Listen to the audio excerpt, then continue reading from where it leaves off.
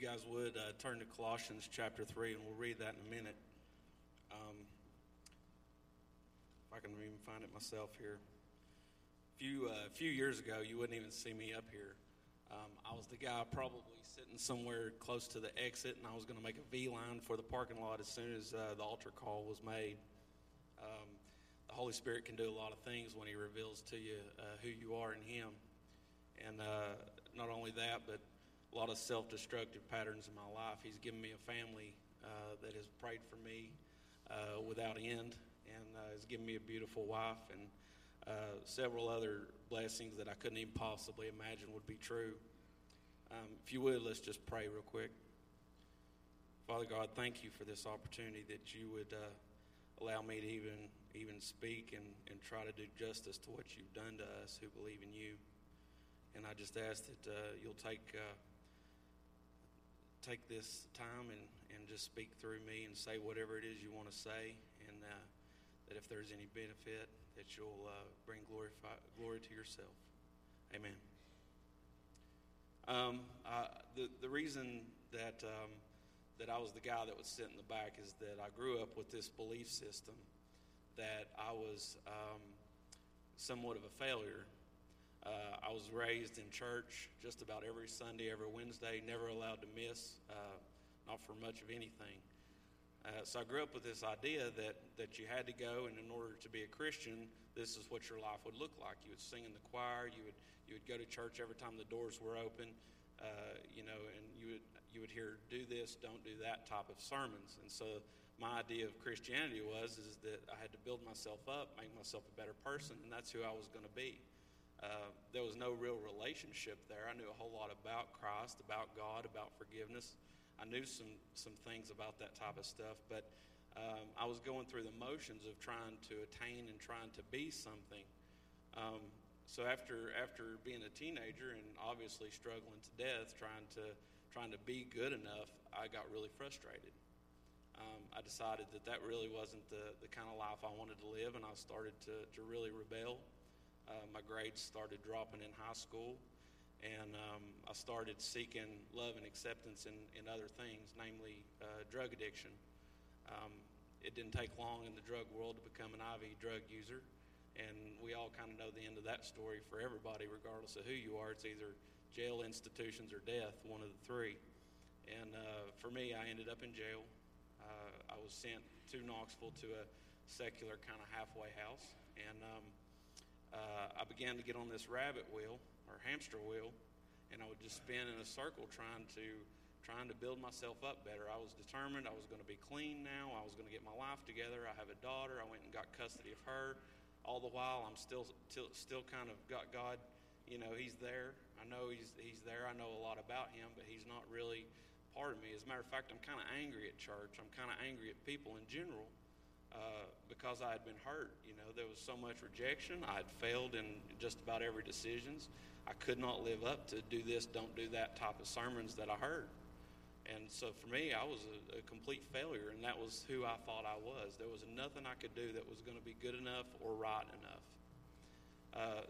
So I built myself up, a lot of psychobabble, psychology, medications, things like that, and they would build you up to better yourself. Self-help books galore, fill up the bookstores, and I was a fan of sitting in the chair at Barnes and Noble, and just sit there all day long and try to pick myself apart, and I'm going to better myself up. And so I did. According to the world, I did pretty good. I got myself clean, got custody of my daughter, got a good career, got a house, and according to society standards, I was doing pretty good.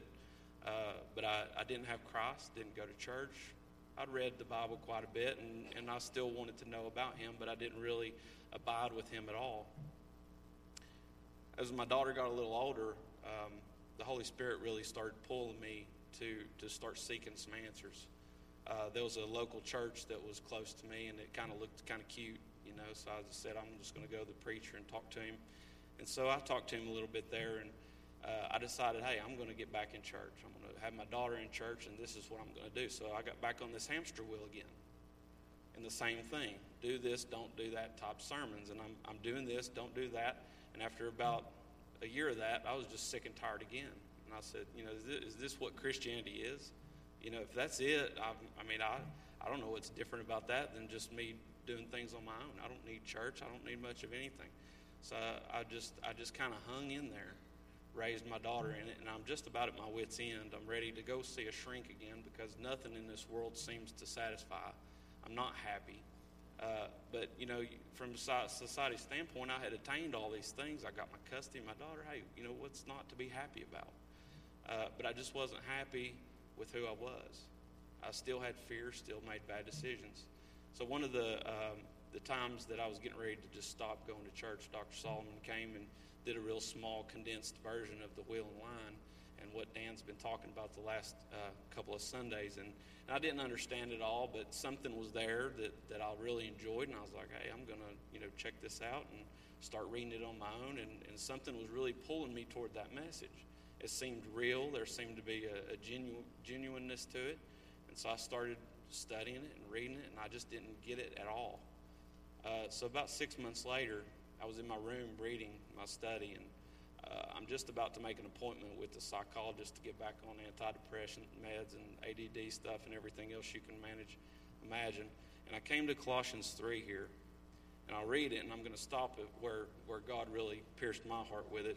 Colossians 3, verse 1, it says, "If then you were raised with Christ, seek those things which are above, where Christ is, sitting at the right hand of God. Set your mind on things above, not on things of the earth."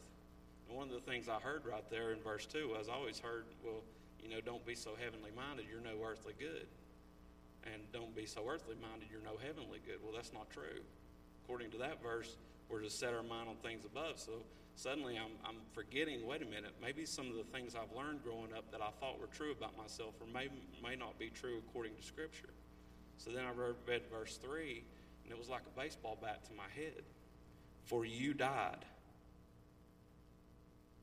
Now I'm going to put my name in there. For Joe died.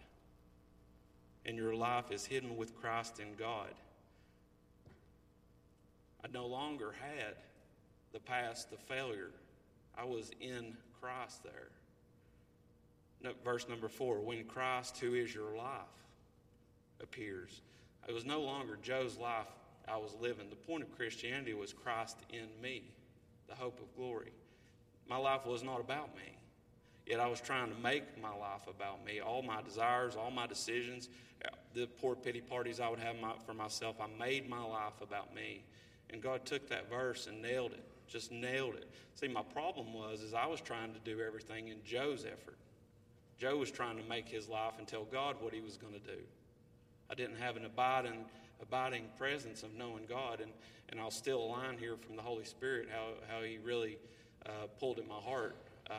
It was spoken by another man, but it said, what if Christ lived his life in you, through you, instead of you? Would your life look different? And that just totally changed everything for me. My life was no longer about me. Christ was my joy. Christ became my passion. Everything was about him, for him, and to him. And it changed my relationships with my daughter. It changed my relationships with people. I no longer had to run this hamster wheel of doing church and going through the motions. It was a relationship I could have on the street. I'll never forget a friend of mine. I work at a marina close to here, and a friend of mine, we were actually on a boat one day, and he comes up there, and I asked him, I was like, man, you need to pray for me. I'm struggling with this. He was like, let's just do it right now. We were on the side of the street in the parking lot, people everywhere. We were just praying on the side of the road. That is a relationship with Christ. Not going through the motions, not doing the vicious cycle of insanity. But I just that verse in Colossians 3 and 4 really changed everything for me. It became Christ in me, not about me.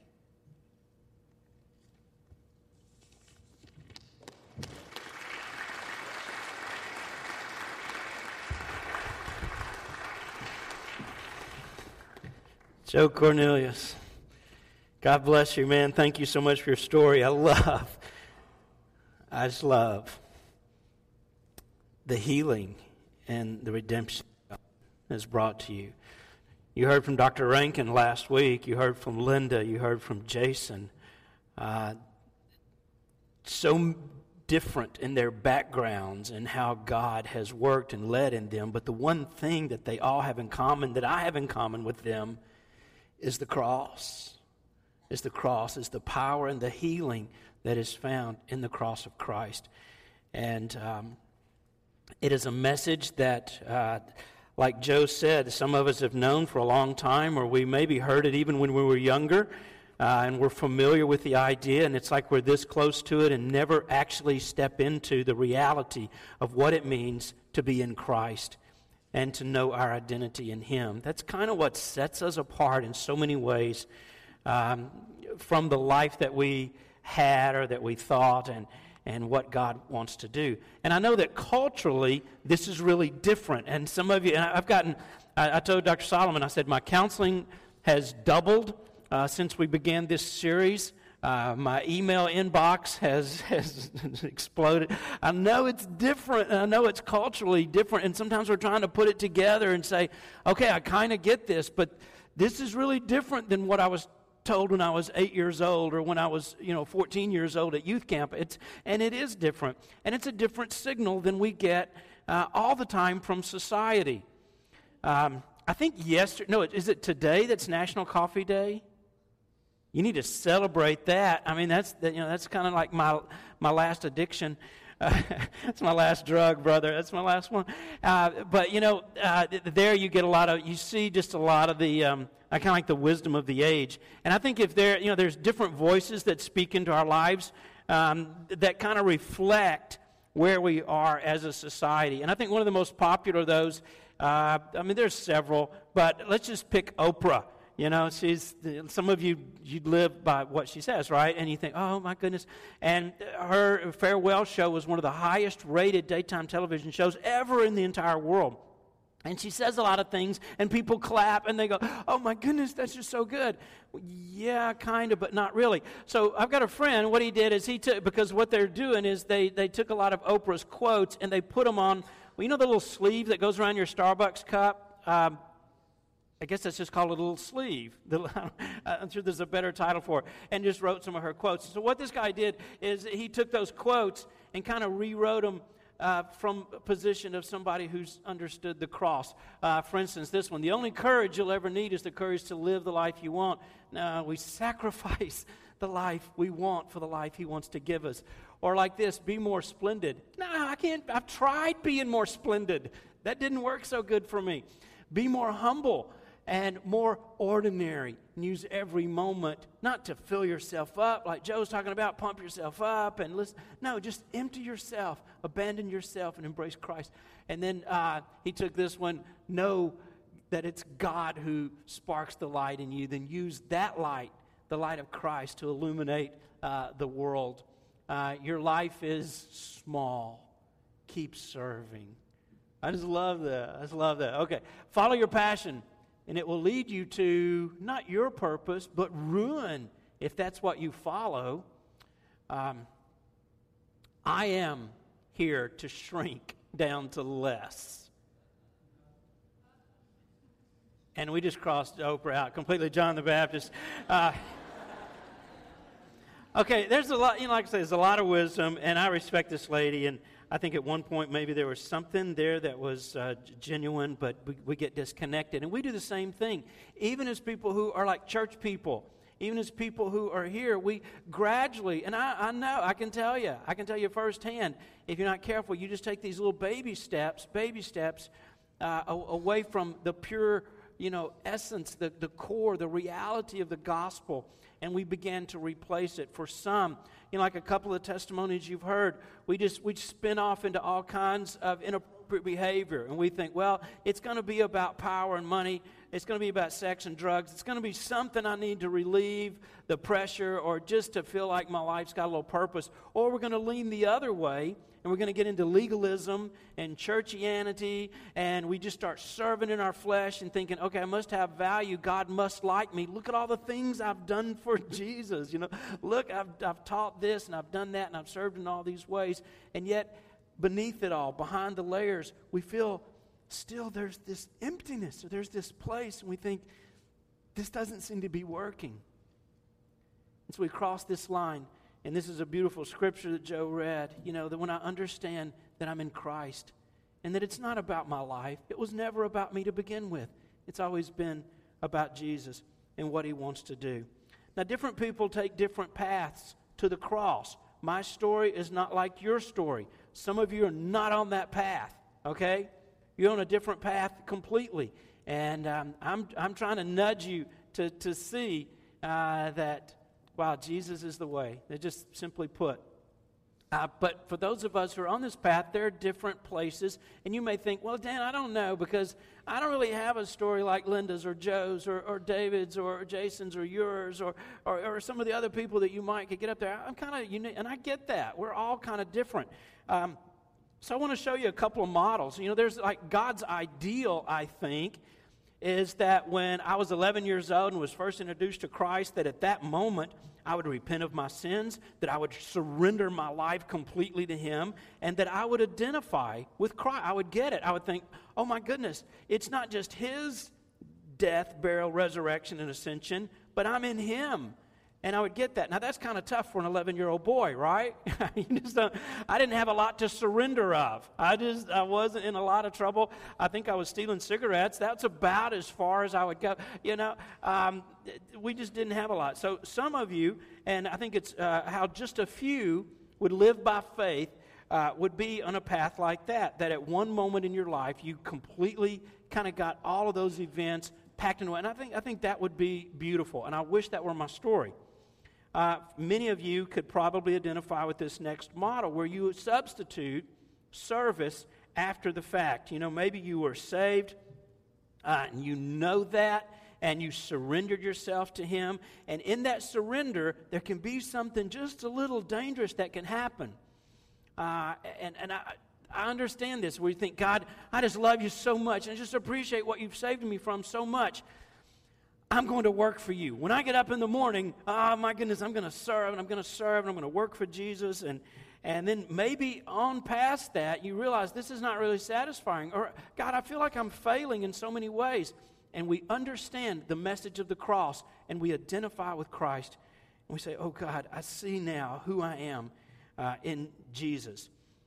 What has happened to me really, and we identify at that point, and we began to grow in the grace of Christ. Now, some people, and I think this is a model a little bit like Dr. Rankin showed you, and I think this is the one that I kind of can see myself in, where at one point in my life I was saved, and I absolutely know that was a reality. And I've tried to talk myself out of that. Other people have tried to talk me out of that. But there was something happened. I know something happened that was initiated. A relationship began. But I didn't surrender. I didn't have a lot to surrender. When I was 19, I had a boatload of stuff to surrender, and my life and my heart. And I just wanted Jesus to be the king of my life. And that was so genuine and so sincere. And I gave him my life. And then later understood what it was to be in Christ. And after you're burnt out, after you're worn out, and after you think, wow, God, I'm just doing my best, and it just doesn't seem to be good enough. And the Lord speaks to your heart and says, well, because you were never designed, I never wanted it that way. That's not the intention to begin with, was for you, to be surrendered and then just jump in there and do your best for me. And when you identify with my death, burial, resurrection, the ascension, and you see that you are in Christ, and that happened with you. There's an identification, there's a surrender and identification that happens at the same time. Some of you think, I know I'm saved, I know I'm a believer and a follower of Jesus, but Dan, I've never really surrendered my life like that. I've had that thought, and this is the culture I was raised in, because if you ask anybody in the Riley clan, in the Riley family, are you a Christian? Are you saved? I won't say every one of them, but I would say almost everybody in my family would have said, well, yeah, of course I'm saved. I was sharing the gospel with one guy, and I said, he said, oh, you think I'm not saved? I go, yeah, I kind of don't. He goes, oh my goodness, well, I am, I was. I said, well, how? I don't know how. He said, well, I was 13 years old, and I prayed that prayer. I said, you did what? He goes, yeah, I prayed that prayer. I was at a revival meeting and prayed that prayer. I'm saved. Listen, this is not some kind of like a magic wand that we wave over our lives, or we do this formula, or we go through this ritual, and it's like you come out on the other side, and it's like, boom, I'm in. That's not the way this works. It's a relationship. It's a relationship. And so there may be a point in your life, and it may be today, where you say, Dan, not only do I want to surrender my life to Christ, but I want to live in Jesus. I identify, I get it, that it was all about the cross. Not just that Jesus died for me, but that I died with him to myself and to my flesh. And God begins to work and move in a different way. And sometimes that comes through suffering.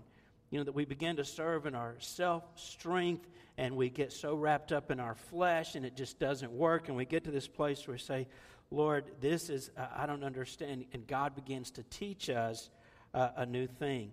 And here's the new thing I think a lot of us need to know. And we've said this verse probably every week in this series. It's Galatians 2:20. It says, I have been, past tense, crucified with Christ. It is no longer I who live, but Christ lives in me. And the life that I now live in the flesh, I live by the faith in the Son of God who loved me and gave himself for me. That's the heart of this message. Since the believer's spirit is already saved, what Ephesians 2:8-9 tells us, that my spirit is saved. The moment I was converted to Christ and gave him my life, I was saved. And we just sang this beautiful song a moment ago about one day I'm going to be ultimately, all these shackles are going to be completely dissolved and broken when I'm redeemed at the resurrection. Romans 8:22 talks about that one day we'll be in heaven together, and there's no more sin, flesh, and devil. There's no more. So the major focus, I think, for us today would be figuring out, how does the cross apply to my soul, to who I am in my personality? James 1:22 says, therefore, lay aside all filthiness and the overflow of wickedness, and receive with meekness the implanted word. The word that has been implanted in my life. And he said, which is able to save your souls. It saves my souls. And I want you to consider how, Jesus said, you have to take up your cross. He says, deny yourself, take up your cross, and follow me. That was not just poetic. I think a lot of us have read that scripture a lot of times, right? I mean, we've read that again and again and thought, I don't even know what you're talking about, And some people go so literal with that they will build a cross and drag it across town. When Jesus said, and I saw one of these guys once, and I asked him, what are you doing? And his had little wheels on it that he had adapted, like from a skateboard. I thought, oh, you're going to carry your cross, and to make it a little easier, we're going to put wheels on it. I just thought that was kind of like, no, you should do this real. You should, if you're going to do this, But he's pulling this thing along, and he goes, well, I just go from city to city, and I do this. And I go, wow, he's, that scripture, take up your, I said, I don't think that's what he meant. In fact, I'm pretty sure that's not what he was talking about. No, he's not talking about dragging a cross around. He's talking about laying it down, getting on it, and allowing him to crucify you with Christ so that you can be resurrected with him, so that it becomes not about me, but about him. I want you to see, and I'm just going to touch on these, and if you ever get an opportunity to look into this a little more, there's just a ton of scriptures that support just these ideas of what God does when the faculties of my life, my soul, my mind, my will, my emotions, my affections, that part of me which is me, okay?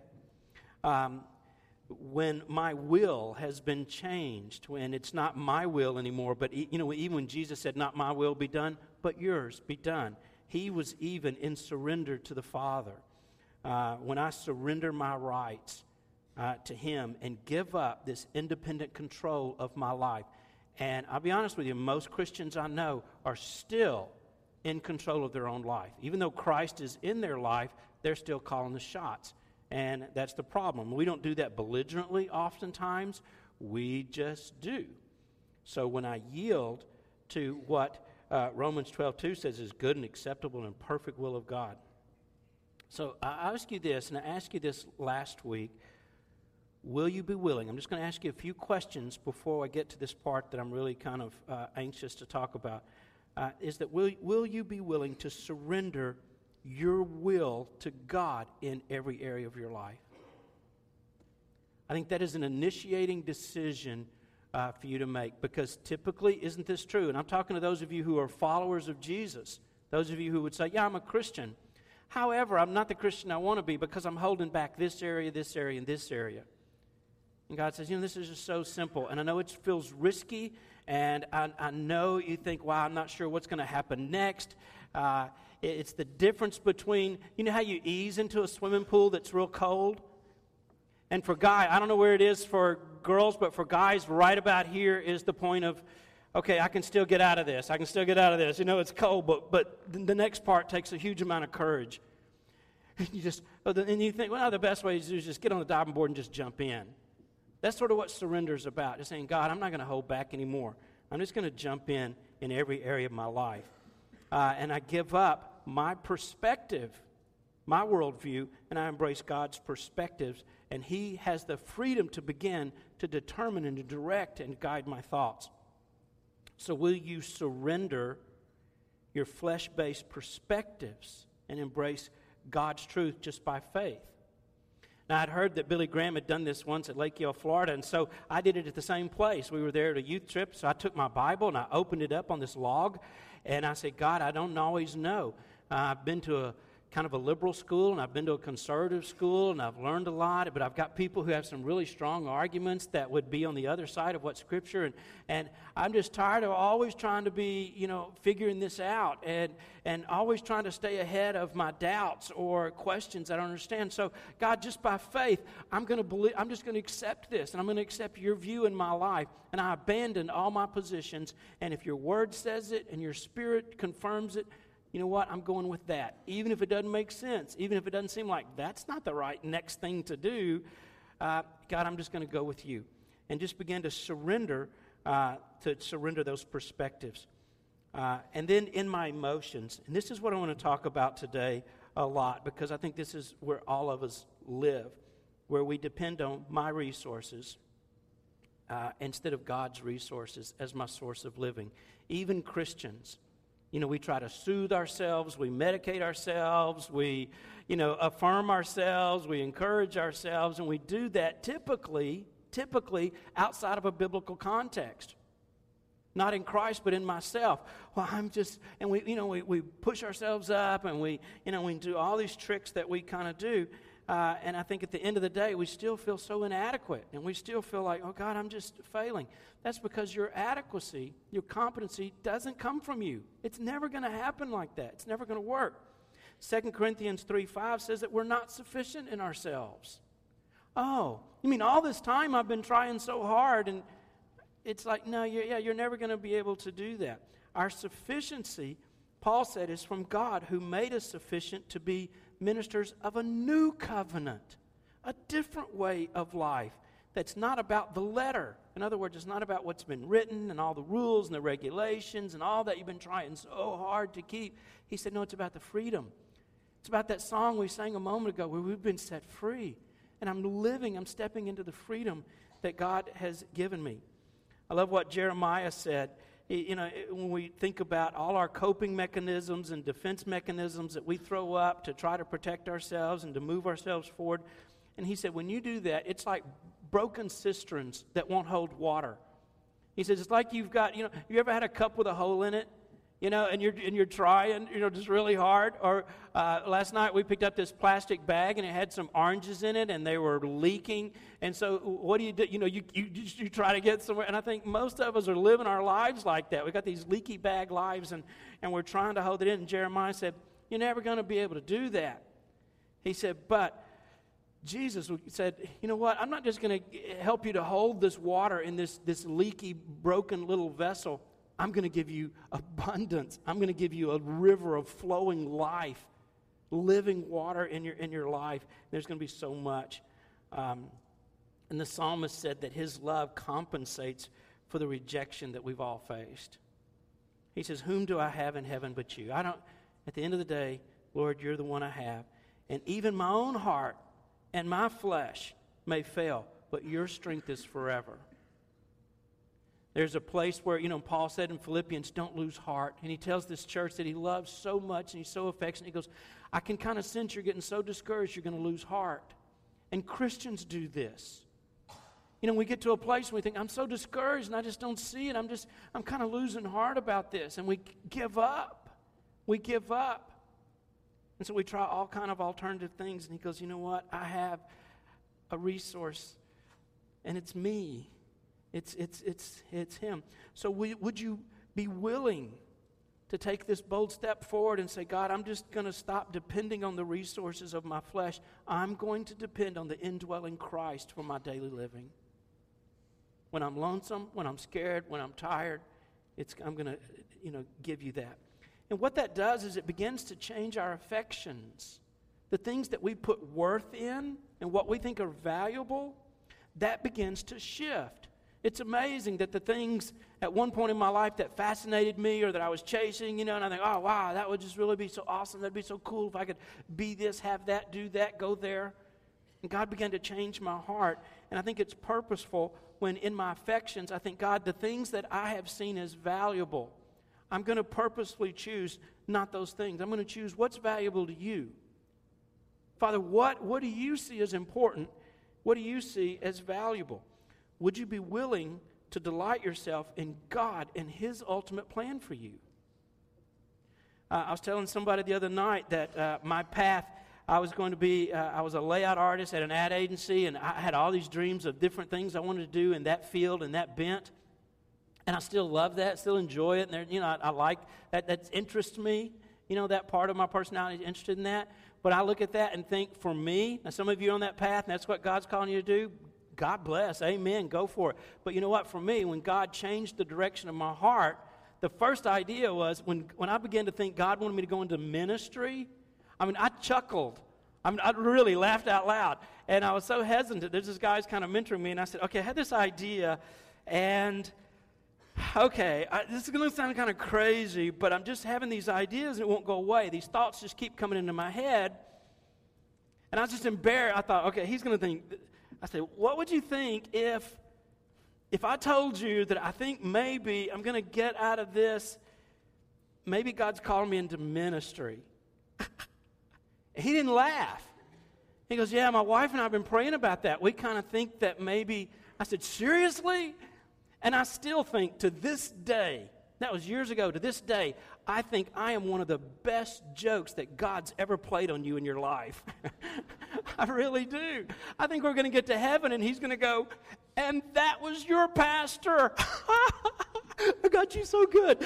You're going to think, oh, Lord. I'd still think it's kind of weird. And my old friends go, we're still getting used to the idea of you being a Christian, and we really can't wrap our heads around, are you a pastor? Can we come visit your church? And one guy did. Remember last year this guy came and he just sat there going, oh my goodness, look at that. He took pictures of me like nobody's going to believe this. That's a lie because God's changed the direction and the affections. And you know what? I love this. I look back at that and I think if I ever had to go back to that, it just seems so boring and so dry. And so, I'm not calling your career is like less than. I'm just saying for me, this is something God built and did, and it was something different. And that's what He wants to do in your life. Are you willing to embrace that? I love that verse that we started with. James said, this is able to save your soul. This can save your soul. Here's the thing. God longs to redeem your mind, your personality, your will, your affections. He wants to bring peace and healing at a deeper level than you ever imagined to your damaged emotions. When I began to understand my identity in Christ, God began to peel back layers of understanding in areas that, and I don't want to spook you out or anything, but I began to have memories that I hadn't had in years and years and years. Totally forgotten events and situations and relationships and things that happened in my life. And God began to bring that back and say, this was a little part of the puzzle of rejection that got you on this path that you're on. And along the way would just bring healing and more healing to those damaged emotions. And it's a beautiful thing. God wants to give you back everything that the enemy took from you. Every part of your will, your mind, your emotions, your personality, the direction of your heart and your life, everything that sin and flesh and the world robbed from you. And some of you feel victimized. And you think, damn, you never know what happened to me when I was a little girl. You don't understand the struggle I had as a young man. You didn't know about my addiction. You didn't know about my abuse. You didn't know about the loneliness that I felt even when I was in laughter. You didn't know. No, but God knows. And He wants to heal your damaged emotions. So let me just talk about that, and we're going to wrap up this series with this idea, because I know I've talked to several of you one-on-one, and you're on this path, and you're ready to see what God's going to do next. And I think it's going to begin here. It's going to heal your emotions, and you're going to go forward with more freedom and liberty and peace and contentment than you've ever known in your life. So we often connect feelings with our spiritual condition. You know, if we have hurt feelings or feelings of grief or sorrow or regret or discouragement. I know a lady who's a dear friend. She struggles with depression, and she's always, like that time Jesus said, you search through the Scriptures because you think it's in there that you have eternal life. She's always looking for a verse, and she's just always struggling. I know I'm not a very good Christian. I know I'm just not being faithful, and I don't believe enough, because if I did, I wouldn't feel so sad all the time. And I think, you know what? That's not, God wants to set you free. He wants to set you free from this struggle. But we see that as connected. Listen, this may just give you a lot of liberty, this one thing. Emotions are not a mark of your spiritual maturity, or where you are, how spiritual you are. I want you to think just for a moment, did you know that Jesus was a very emotional person? He got angry. You ever read that and you think, maybe we should skip over that part where he got really mad and tore the house down. I think, oh, Jesus, we're just going to cross through that, or, maybe that part, because, if you're friends and you're trying to lead somebody to Jesus and they go, oh, tell me about Jesus. Well, let me tell you this story once where he gets his whip out and he just starts banging on everybody. Really? That's Jesus. He got angry. He wept. There are times he cried. I remember one time crying, and some of you in my generation, you were raised by Korean War veterans or World War II veterans, and I remember my dad saying this, the greatest cliche ever for my generation. You don't stop crying, boy, I'm going to give you... I got some brothers and sisters here today. Yeah, I'm going to give you something to cry about. You ever try to stop crying? The only thing worse than trying to stop crying when you can't stop crying is to stop laughing when you're not supposed to be laughing. And you're thinking, that's so funny. Think sad thoughts, sad thoughts. It is that way. I'm just trying to think. When you feel sorrow, that doesn't indicate where you are on this spiritual barometer. You see, that's all about brain chemicals and electrical signals, and they can be positive or negative depending on the trauma, the insult, the fear, the crisis, whatever it is that you're living in that moment. And you know what? Just to free you up, it's okay to have feelings. God created you with feelings. In fact, I love Ephesians 4 where he said, be angry, but don't sin. I thought, oh, you mean it's okay sometimes to feel anger? Because I was feeling this false sense of guilt. Every time I get mad about something, I think, oh, but I'm a Christian now, and nothing should bother me, I should just go, bless you. That doesn't make me mad. No, God said, it's okay. I'm kind of mad about that myself. But don't sin in that emotion. Okay, some of you, that just set you free, because emotions are God's warning system. Just like physical pain, just like when you pinch your finger or burn your hand, and you react from that. Satan can use emotions, to protect us and to help us. So God is leading us, and He's teaching us to not be in bondage to or to be led purely by your emotions. All this stuff you see in movies and you hear in songs, you just got to follow your heart. Yeah, well, I did that. Your heart is deceitful and will trick you. And I'm just telling you, don't follow your heart, because I have followed my heart and it gets me in all kinds of trouble, and you think, my heart, I'm going to sell everything and move to Mexico, and I'm going to just eat tacos, and I'm going to, and you get down there, and 6 months later you think, wow, I'm broke, and this doesn't seem to be working. I don't know the language, and I just followed my heart. Okay, I'm going to stop with that. But I think you get the idea that God didn't want you to be in bondage to that, or the depression and the memories that just sort of rule over you, and in just moments of happiness or brightness, and then that feeling comes back, and God says, I want to set you free from that. Especially, not just emotions, but emotions that have been damaged, and all of us have those. If you've experienced rejection or deep hurt, you may get stuck in a habit of living out of that emotion, of thinking, well, I'm never going to be good enough. No one's ever going to love me. That you're always kind of waiting for the next bad thing to happen. If you've been through a breakup or a divorce or some kind of a loss or a failure, and you think, I'm not going to let that happen again. I'm going to protect myself. I'm going to shield myself. 2 Corinthians 5:7 says, we live by faith, not by sight. You don't look at those things and experience those things and then live out of those feelings. Now, when I first moved to East Tennessee, I moved from Memphis, and I lived about 8 miles from Midtown in a place called Fraser. I've talked about it so many times when we go, yeah, we know. And it's a rough place. It's always on those lists of most dangerous places to go.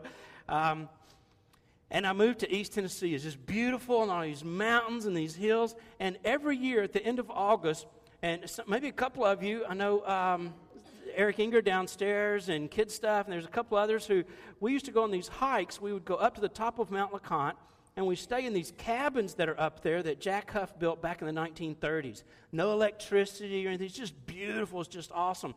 So we hike up there, and you spend the night and hike back the next day. Loved doing that.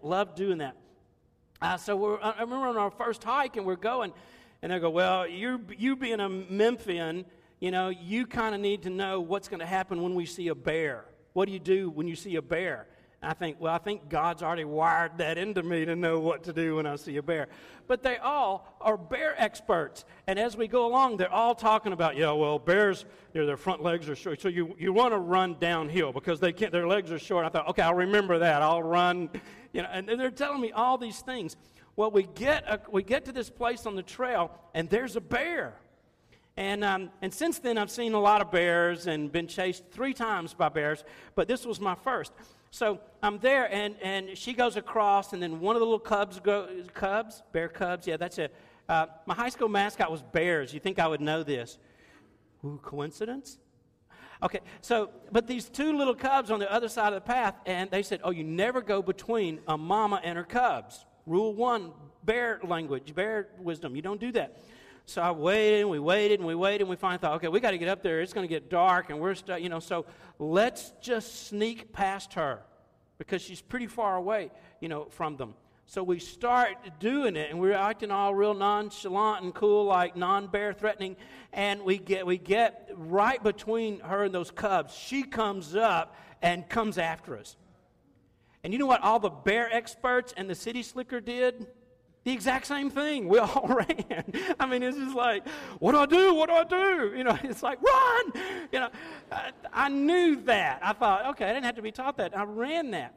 I ran away. Now, let's suppose there's somebody out in the woods, and they're like that, and they're being chased by a bear, and usually they'll bluff charge you. They'll charge you for 10 or 20 feet, and then they realize you're not a threat anymore, and so they'll turn around and leave. But sometimes they just keep coming, and you got to keep running. So what if, there's a guy, and say he's like me, and he's out there, and he's getting chased, and you don't know what he's going to do, and the bear's getting closer and closer, and you think, this is not working, this is not going to be good. But he sees in the distance a cabin, and it's a really nice cabin, say like in Cades Cove or somewhere like that, and so you run into that cabin and close the door, and you peek out, and you bolt the door, and you lock it up, and now the bear can't get in. And you're shaking like this from fear and exhaustion. And I had a friend on LeConte, and he was trying to get a bear's picture, and he just kept getting closer and closer. And I say, this is not, that little thing in your head that goes, not a good idea, not a good idea, not a good idea. He's just trying to get closer. And finally, the bear had enough. And like, that's one step too close, and chases, and we ran up into those cabins. So, you can hear the bear outside kind of scruffling around. Scruffling is a verb, but knows, you're safe inside. And finally, you hear the bear give up, and you peek out, and he's lumbering away, way off into the woods and leaving again. You take a deep breath, and you start to calm down. And you think, whoa, I'm back to normal emotionally from where I was a moment ago, where I was terrified. And I've seen all these bear movies, and here's the fact that once he's in the cabin, once I'm there, you're safe. In fact, the moment you run into that cabin, you're safe. The bear's locked out. That's the fact. That is what is true. When we want to experience peace and feelings of safety, we run into Christ. We run in Him. You see, when I was saved, somebody said, and it was a preacher named W.W. Shanklin, he knelt down and he said, do you want to ask Jesus to come into your heart? And I did, with all my being, and I did. I said, Jesus, would you come into my heart? Nobody told me for years and years later, not only did Jesus come into me, but I was placed in Christ. So now, everything that comes to me has got to go through Jesus first. I'm God-filtered. It's a very safe place to be. He's in me. I'm in Him. And everything is filtered. Romans 8:31 says, nothing can separate us from the love of God. Nothing. And then he lists all these things. Hebrews 13:5 says, I will never leave you. I will never forsake you. I'm always going to be with you. Psalm 32:7 says, you are my hiding place.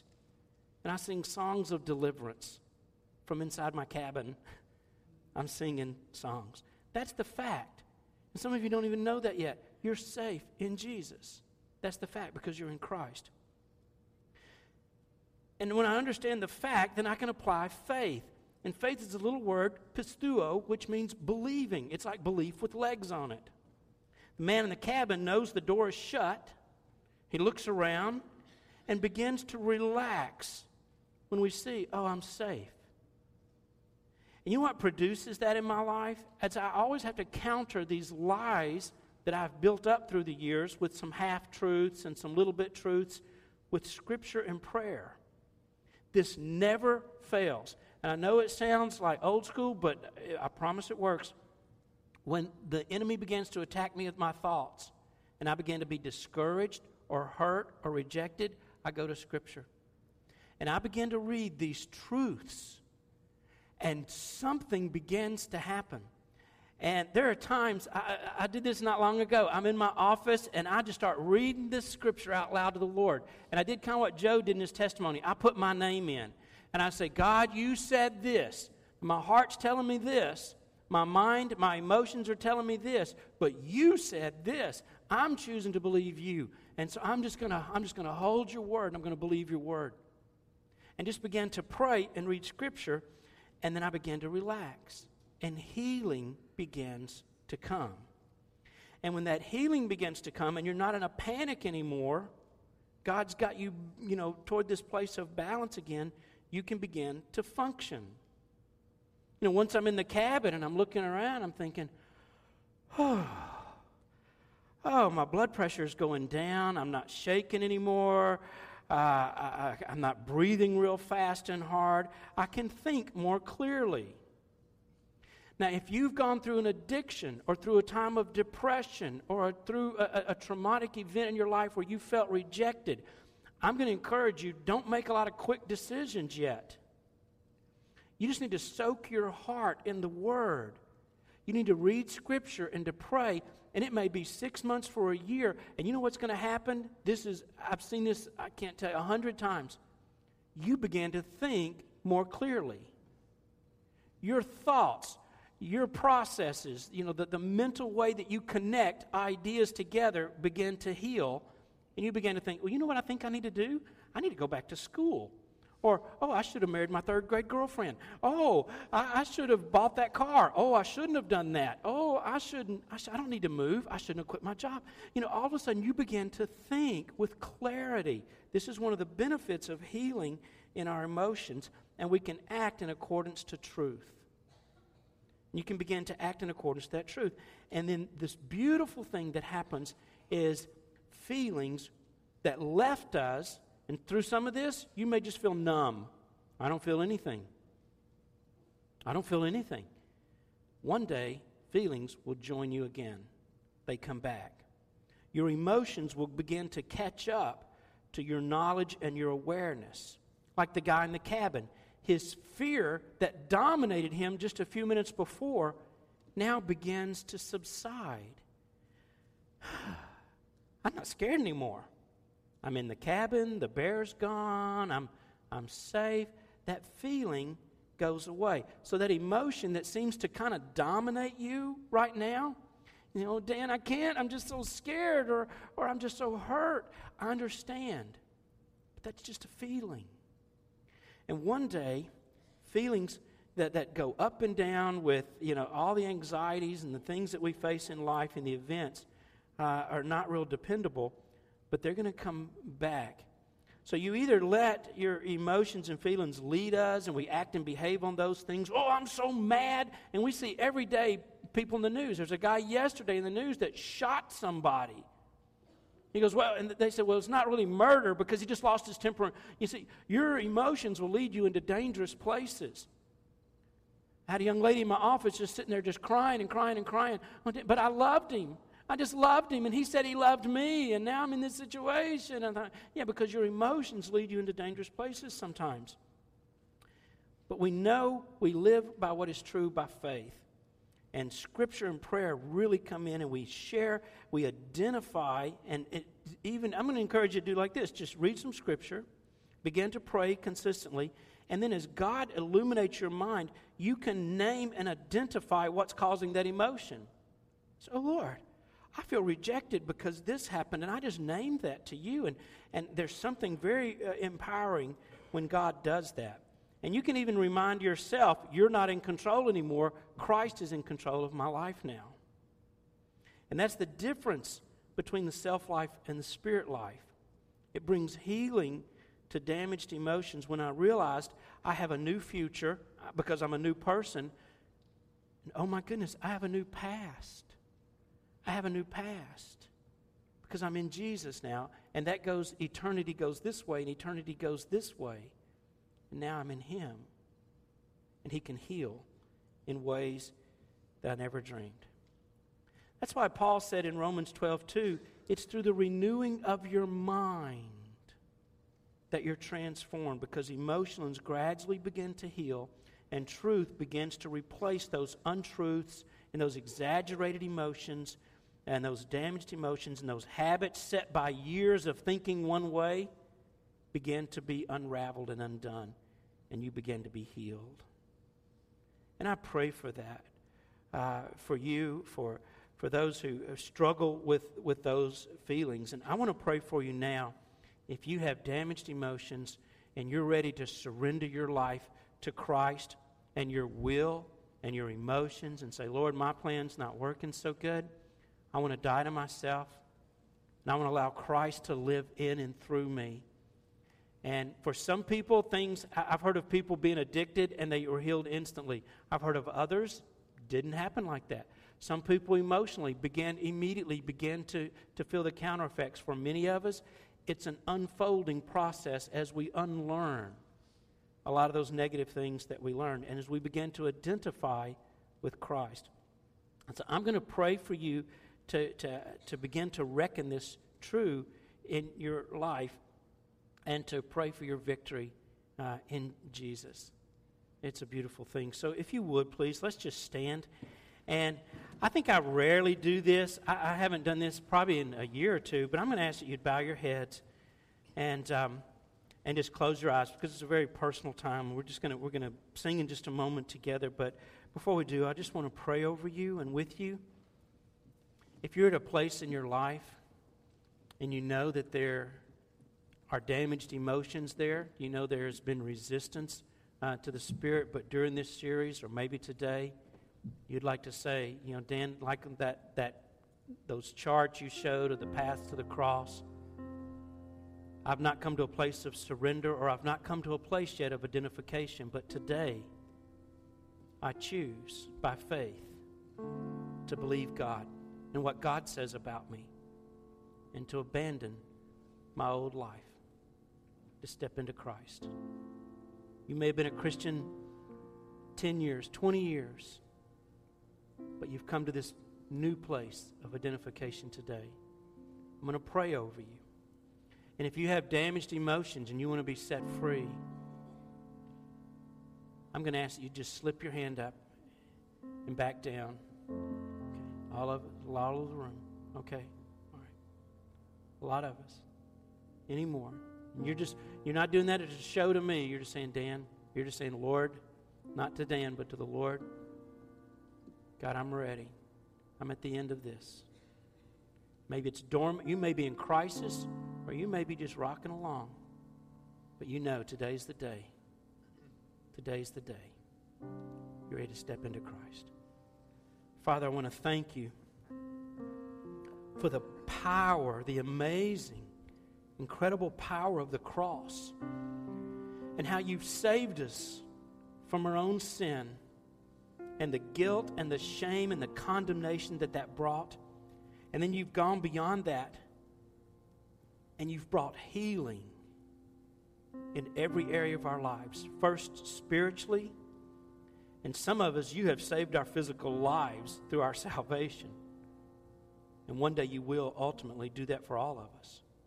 And for many here today, you have saved us in our souls, in our minds, in our hearts, where we've been beat up in our emotions and we're damaged. Already you're beginning a new process of healing and restoration in us through the power of the cross. So Jesus, we surrender ourselves to you. We identify with you. We die to our old selves. We deny ourselves and we pick up the cross, and we allow you to live in and through us. We didn't understand this before, but we understand it today. We ask for the filling of your Spirit. And Father, I pray for an anointing and a depth that you would work in the hearts and lives, the emotions and personalities of each one of us. And Father, we look forward to the healing and the victory and the peace that it begins to be unleashed into our lives. And we give you the freedom to do whatever you want to do next in and through us for your glory. In Jesus' name.